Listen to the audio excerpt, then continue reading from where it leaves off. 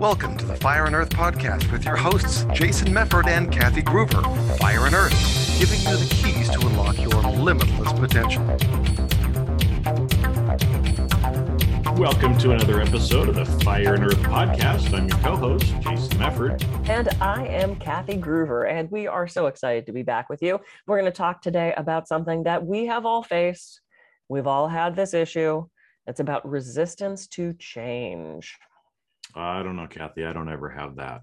Really? Oh, you're just so laid back and easygoing. You just, change. Give me more change. Yeah. Yeah. I don't believe you. You don't believe me? Yeah. Well, okay. I guess if I'm honest with myself, I probably am a little resistant to change because it's part of human nature, right? We all are. We're hardwired to be hesitant of things that are the unknown. I mean, that's the way where brains are. Brains pick safety over happiness. So it's going to look at different things or change as a threat. So it's just sort of natural. And there are ways that we as humans throw some more cognitive stuff into that. And then there's other ways that we can allow change to come a little easier. So we're going to talk about that today. Yeah, because you're right. There's actually, it's both conscious and subconscious reasons why we resist change, right? Yep. And I know we've talked a lot about the subconscious brain before, and again, one of the stats numbers that just still is crazy to me, but we see, or subconsciously we pick up on 3 times as much danger as we do positive, right? So already our subconscious is kicking us, right, of not wanting to change, but like you said, our conscious, we also throw some conscious things in there too that make it hard for us to change. So let's talk about, because I know this is a topic that you're really interested in, given a new speech on it now. Yeah, and that's happening. Well, I mean, who knows when this will air, but it'll have happened by now, and it'll have been brilliant. It'll be awesome. Yeah, awesome. It will. And I did come up with a couple reasons. So let me just go through these reasons, and then we can talk about these. So the first one is it's just our brain. I mean, like, this is just what our brain does, and it's interesting that you had the stat of 3 times we pick up, 3 times danger as we do positive. We are hardwired to hear negatively valenced words quicker. So if you're crossing the street and I scream, "No," you're going to hear that faster than if I said, "Nice shoes." Your brain is like, because it's looking for danger. So in a way, we are really just hardwired to be a little resistant to change. The other one is fear, fear of failure, fear of success, fear of the unknown, fear of judgment, all that stuff. One is just plain stubbornness. Sometimes we're just, no, I said I wouldn't do it and I'm not going to do it. Now, I never do that. No, of course you don't. I don't either. I am not stubborn at all. The other one is secondary gain. Sometimes we are rewarded for staying stuck. Sometimes it's just habit, and I have a very funny story about that. Sometimes it's outside forces, so we're being influenced by other people. And then sometimes we're just plain lazy. The change would be the easiest thing in the world. And we're just not doing it because we're like, meh, I'll do it some other time. So those are kind of the reasons I came up with. So which one of those do you want to tackle first, Jason? Well, you got the list in front of you. Let's just, whichever one you want to go through first, let's just go through. We'll talk a little bit about each one of them and what we can do to kind of overcome them. Yeah, so we talked a little bit about our brain. This is kind of hard to overcome because we are wired for that. And when we started to actually form societies and form villages, you can imagine, the 15 to 20 people in your village. If somebody, suddenly someone comes in from another village and maybe they look different than you or they sound different than you and they have different food choices than you, that would be incredibly threatening to the group. So our brain, again, is just going to see that change as a threat. And that's kind of a hard one to get over because it's so primitive for us. So how do we help change that? Is it just exposure? Is it programming? What do you think on that one? Well, it's funny because as you say that, this is one too, where again, it's subconscious because it's built into us, right? Yep. I mean, through millions of years of living as humans, we've been doing this, but also there is some consciousness to it too. Because I know as a parent, we have that stranger danger, right? Kind of an idea. So we're also kind of programming it consciously and subconsciously into our kids as well, right? Oh, absolutely. But I think, and so tell me if I'm wrong, but I think this is something that we can reprogram, right? And we've talked a lot about some of the different ways that we can do it. I mean, you do it all day, every day as a hypnotist with people, that there are some ways for us to actually, reprogram that. Right, absolutely. And it's so interesting. I remember watching family friends, and they had younger children. We took them down to the beach, and they were, they're kids. They're walking by the water and they're splashing in that low part of the water. And a wave came. The wave was like this big. And the parents were like, oh, you're okay. Oh, are you okay? And they ran and grabbed the kids. You would have thought a shark was jumping at them. And I watched these parents instill this fear, this hesitancy, this not resistance to change, but I mean like zero. I mean, they were so risk adverse. They pampered these kids. They were so they created terrified children. And now I know these kids as adults, and they're pretty much terrified adults. They're still terrified. It's like you can watch that grow in people. So stepping outside of that and making different choices, especially as a parent, is definitely going to help. But what about us? What about us middle-aged people that are already programmed for this? It's got to be tough to break out of these patterns. And one thing in the hypnosis, of course, is a great choice. There's also something called cognitive restructuring, where it's a chart, and you sit down and you look at, when have I had this experience before? What were the outcomes? What do I know? What are other choices I can make? And that's one of those things. It's a really phenomenal tool. A lot of psychologists use this. It's a little bit in NLP, but not as much.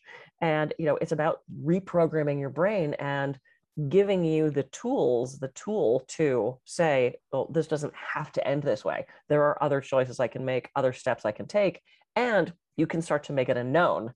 And as soon as you make it a known, then it's not as scary, because your brain's going to go towards that thing it knows. So it just becomes this loop of, you have to make it a known thing for yourself.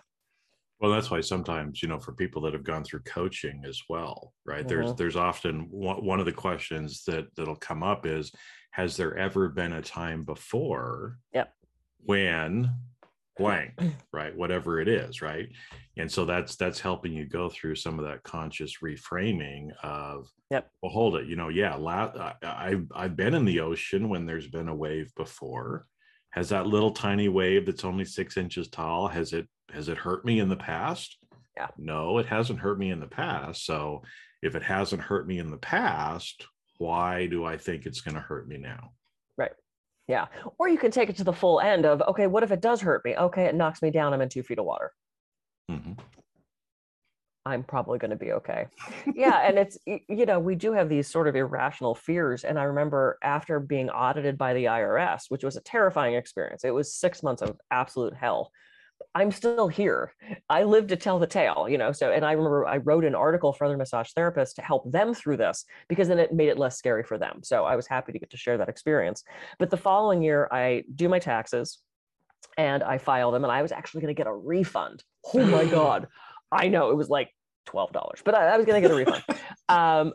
And we had done we had done them so conservatively, so that even if they would want to look at them again, it would actually come out in my favor. So I knew this, and I'm waiting for, waiting for my check. And I called my tax guy and I'm like, hey, I'm still waiting. And he goes, oh, wow, you really should have had it by now. Go to this thing on the IRS site. It was, find my refund or whatever it was. This was years ago. And so I got on the thing, find my refund. I enter all my stuff and it says delayed. And I went, what does delayed mean? Oh my God, are they auditing again? And so I emailed my guy and I said, it says delayed. What does delayed mean? Is delayed bad? And he goes, no, ... But I would call on Monday. I'm like, oh my God, I'm getting audited again. And I started to think, okay, calm down. What do you know to be true? You filed a phenomenal tax return. It is perfect. Even if they want to look at it, you specifically did it so it would come out in your favor. And the only word you know is delayed. That's the only word you know. Delayed could simply mean there's millions of people filing taxes right now, and it's simply delayed. So Monday comes, I don't call, because who am I going to talk to? Tuesday, Wednesday, I get the check. It was simply delayed. And it's like, we look at that and we have this gigantic reactivity to it because of these past experiences. And it's like, we can reprogram that, we can reframe that. And that's why I love asking the question, what do I know to be true? All I know is it's delayed. Until I get a letter that says otherwise, I just have to trust that it's delayed. Yeah. Mm-hmm. Yeah. Yep. Yeah. It's that meaning that you were putting on that particular word. Yep. Based on your previous experiences, but again, had nothing to do with it. And I love the idea too of, because I've heard this from a few people, as well, is, well, what's the worst that can happen?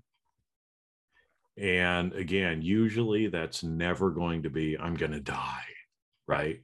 And we feel that way though. yeah, we do feel that way. And our subconscious is making us feel like, be careful, again, because we think it's a lion, bear, tiger, something like that coming to eat us. Yeah. But most of the things that we experience in life will not kill us. Right. Yeah. And so one of the sayings that one of my coaches says that I really love is, everything always has been, is now, and will be just fine. Mm-hmm. Yeah, I love it. Well, and to that point, when I started getting into the audit and I was having this complete, like I was up in the middle of the night every night going, like I'd wake from dead sleep, because this was a terrifying experience. And part of it now, and looking back at it, was that idea of getting in trouble.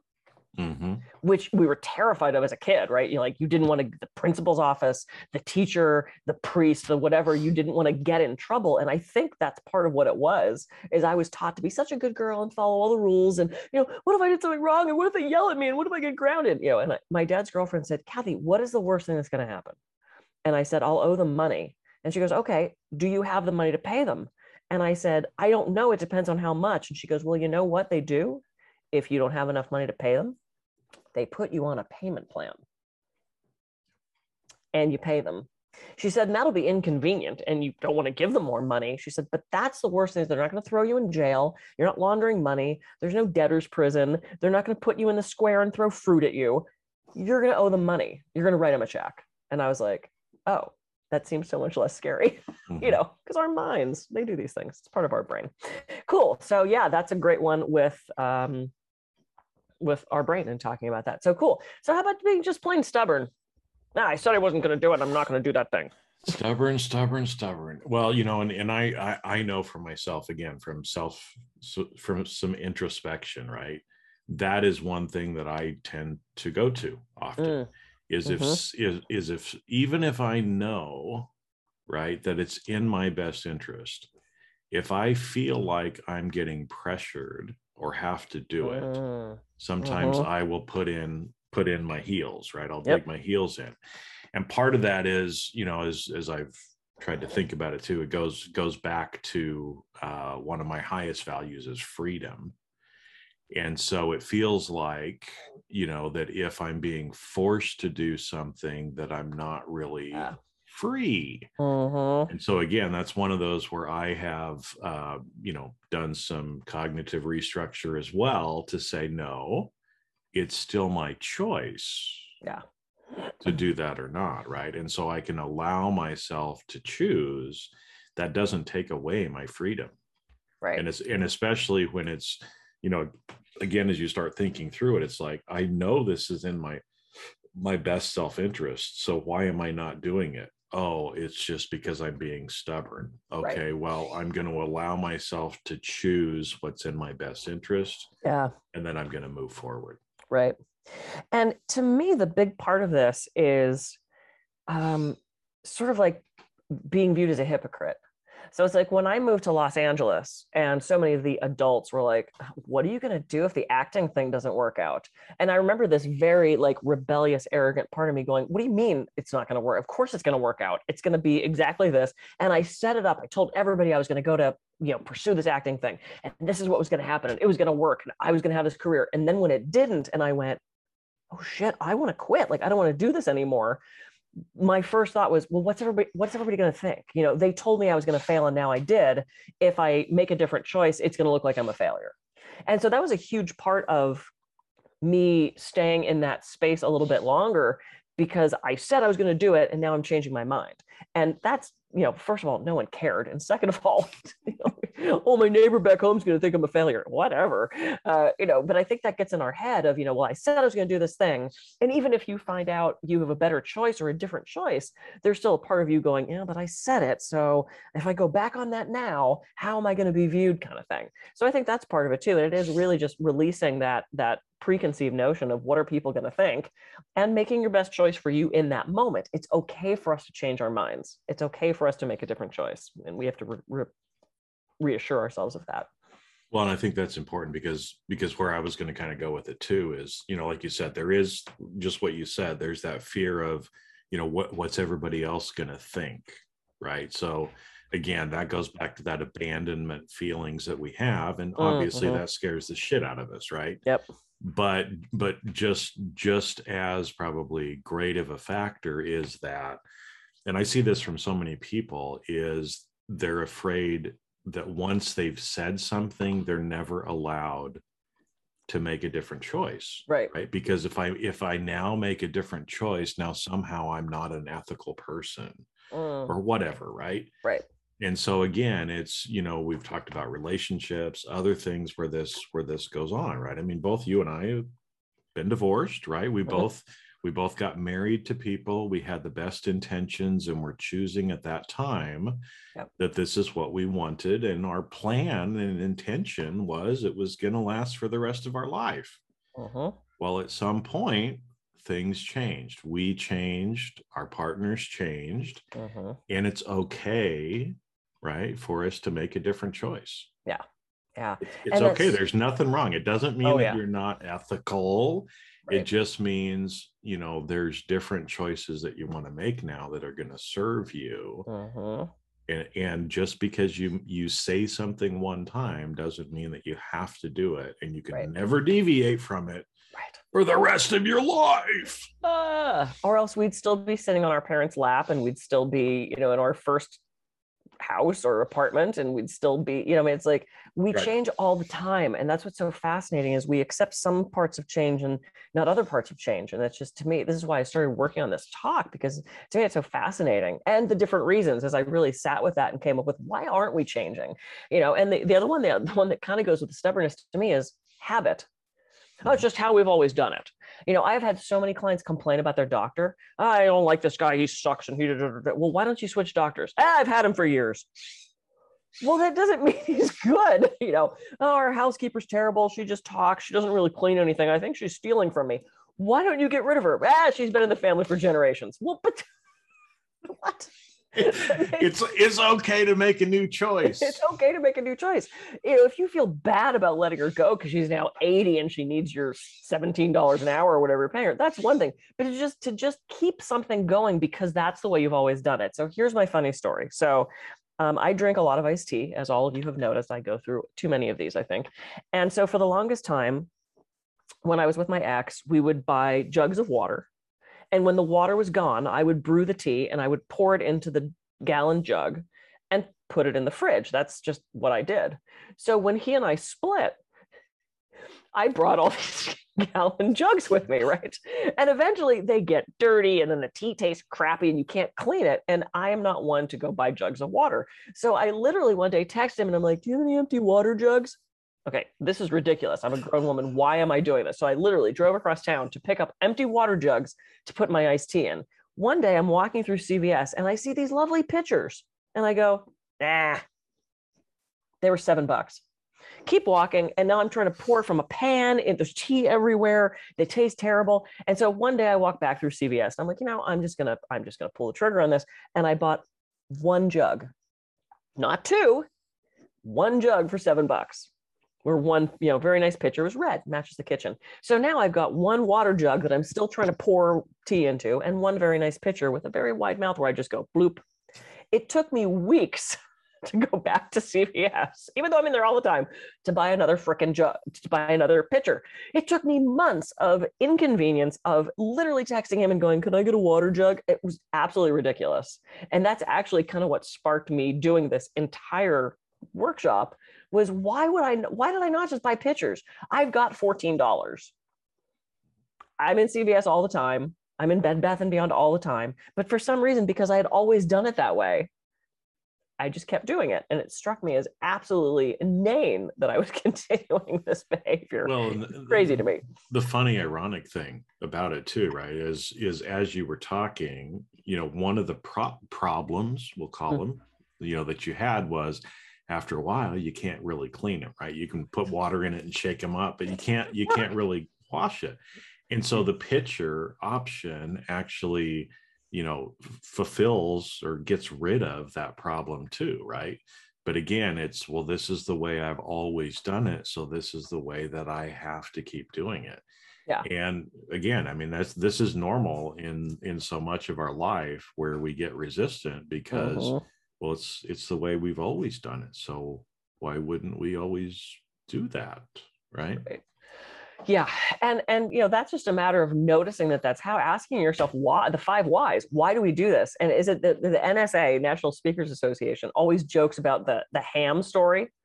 Are you familiar with the ham story at Christmas? Zig Ziglar. Yeah. Yeah. Oh, is that his? Yeah. About, Yeah. They would cut off the ends of the ham and stick it in the pan.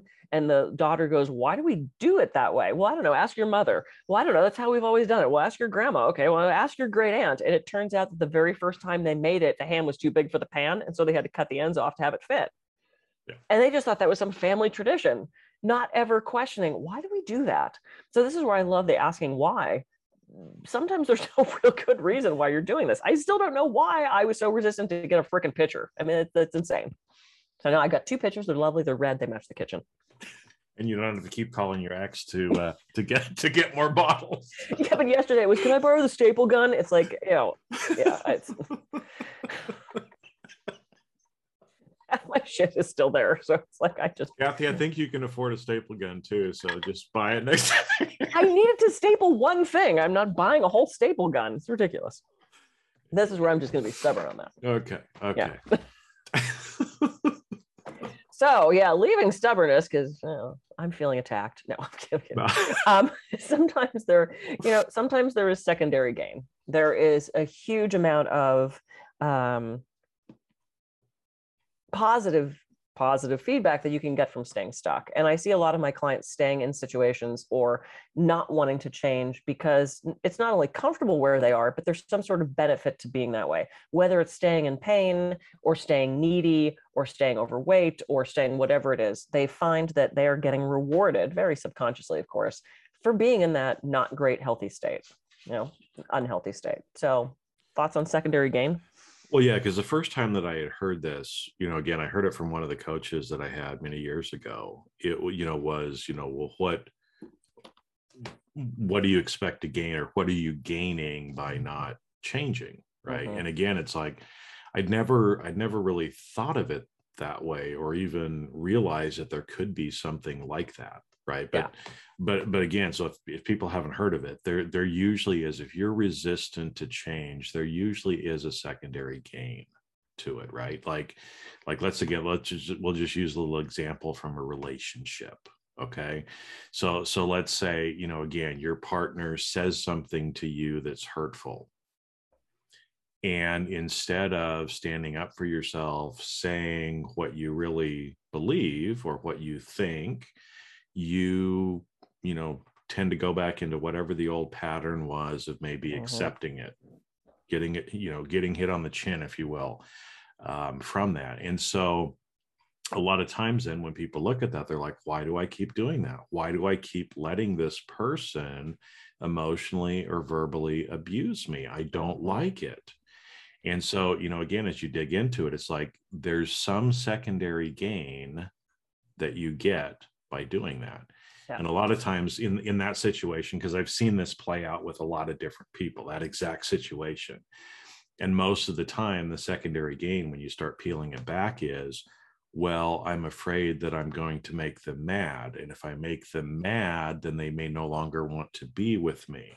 And if they no longer want to be with me, then I might get divorced. And I'm a stay-at-home mom. And so if I get divorced, then how am I going to feed my kids? Right. So there's a lot of these other secondary gains that people don't consciously realize are there that are holding them back.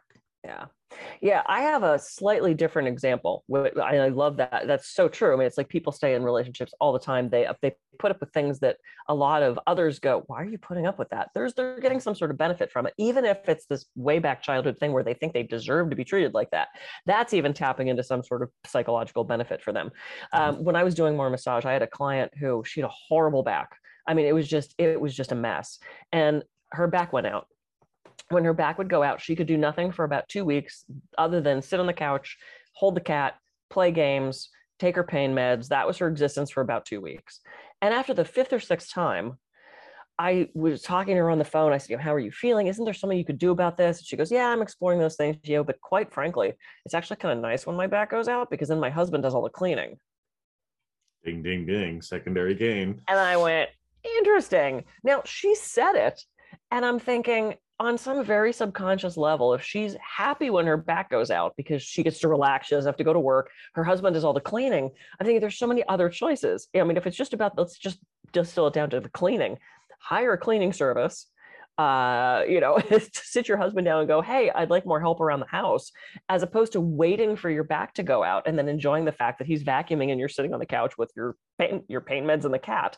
There's cognitive stuff around that from a communication standpoint, from a values and knowing what you need from somebody else standpoint, rather than waiting for your back to go out in such a debilitating way that you can't get off the couch.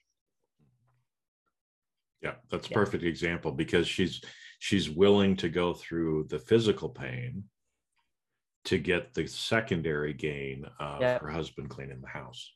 Yep.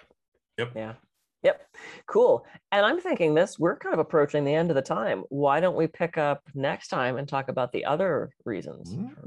I think we can do that. Make people have to come back and listen next week. Yeah, let's do that. So what did we talk about? We talked about, which ones did we do? We talked about talking about our brain. We talked about being just plain stubborn. We talked about habit, and we talked about some secondary gain. So if you're finding any of these things affect you in your life and you're having trouble changing, really just sit down with yourself and ask those questions. Ask why you are doing that. What's behind it? Figure out which one of those reasons and take some steps to bring change back into your life in a safe and healthy way. Perfect. And you'll have to tune in to the next episode for the rest of the story, as Paul Harvey would say. On page 32. On page 32, like in those Choose Your Own Adventure books, right? Ooh. You remember those? Fun. Oh, I love those books. Yeah, I do. Well, hopefully you'll choose your next adventure with us. In the meantime, I'm Kathy Gruver. I can be reached at kathygruver.com. I'm Jason Mefford. I can be reached at jasonmefford.com. So go out.